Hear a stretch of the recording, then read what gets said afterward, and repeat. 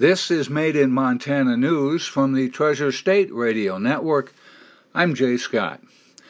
Governor Steve Bullock has filed a lawsuit against the U.S. Postal Service and Postmaster General Louis DeJoy, saying changes made to the Postal Service could affect the ability of Montanans to vote by mail in November.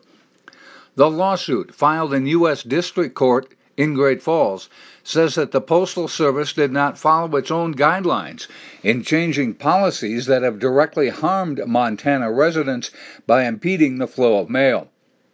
Bullock says, quote, "Since becoming Postmaster General in June, Louis DeJoy has taken steps to undermine an institution that since this nation's founding has defied the odds and delivered the mail." The attorneys general in 15 other states have filed similar lawsuits. According to the lawsuit, slowdowns in the delivery of mail have affected medical prescriptions, applications for jobs and education opportunities, and farming supplies.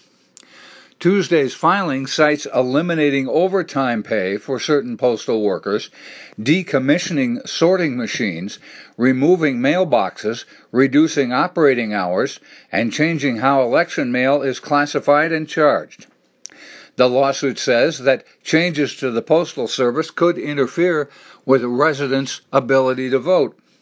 45 of Montana's 56 counties will conduct the November election primarily by mail.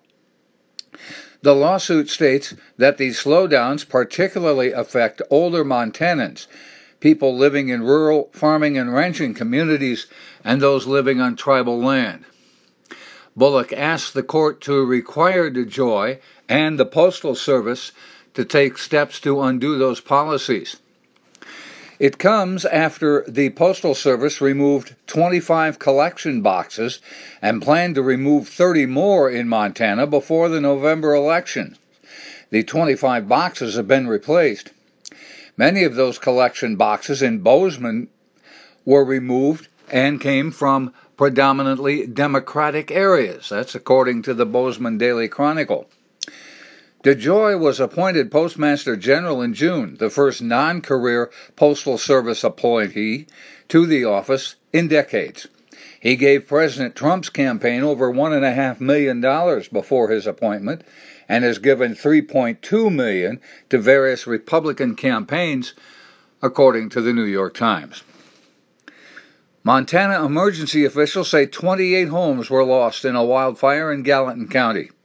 KECI-TV reports several outbuildings were also lost in the Bridger Foothills fire that began on Friday.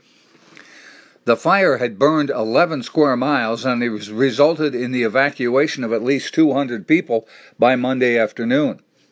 Crews mopped up and extinguished embers while creating fuel breaks along the fire's border on Monday, according to Custer-Gallatin National Forest spokesperson Mariah Lashane Lonergan. Residents who evacuated were temporarily allowed into their homes on Monday.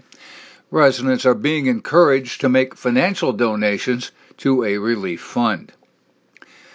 The Gallatin County Sheriff's Office says it has received large donations of water, Gatorade, and snacks to, quote, last the entire projected life of the fire.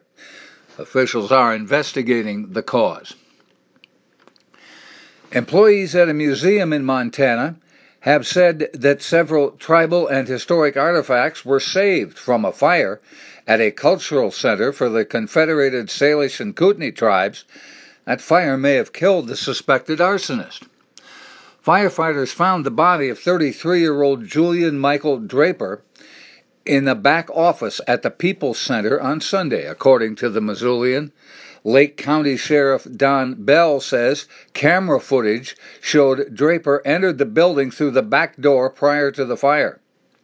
Bell said that Draper is the only suspect and that he had been arrested a week earlier for starting a fire nearby. Bell could not definitely say, however, what ignited the fire. The fire burned at the center on Sunday but never reached either the museum wing or the education section on the other end of the building. Everything in the museum was saved and removed on Monday. The cost of the damage to the center has not been determined, and investigation is ongoing.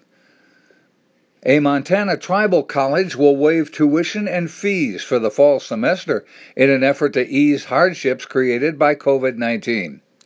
Little Bighorn College on the Crow Indian Reservation will offer both online-only and hybrid courses to limit the number of students on campus.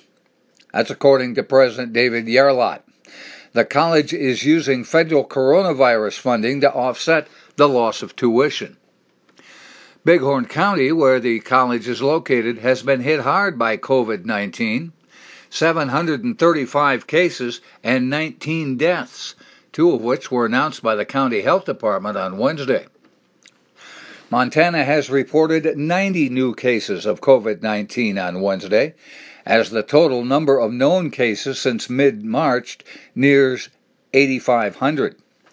The number of people who are known to be currently infected in Montana has surpassed 2,000. 124 people have died, with 5 reported on Wednesday, and 163 are hospitalized, according to the state.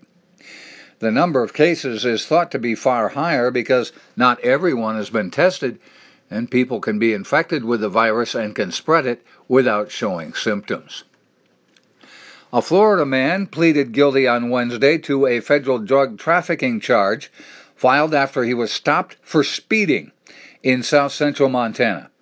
The U.S. Attorney's Office for Montana says 30-year-old Nicholas James Imhoff of Cape Coral, Florida, was arrested after a trooper's canine dog alerted him to drugs in the vehicle.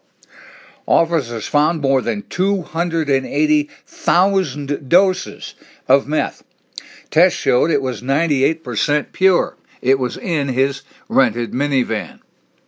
Imhoff faces a mandatory minimum sentence of 10 years in prison for possession with intent to distribute meth. A sentencing date has not been set. Democrats across Montana are calling for Republicans to condemn President Donald Trump after an Atlantic magazine story quoting unnamed sources say President Donald Trump disparaged American war dead and wounded as losers and suckers. Lieutenant Governor Mike Cooney, who's seeking to become Montana's next governor, quickly condemned the president's comments and repeated a call for his opponent, Republican U.S. Representative Greg Gianforte, to do the same.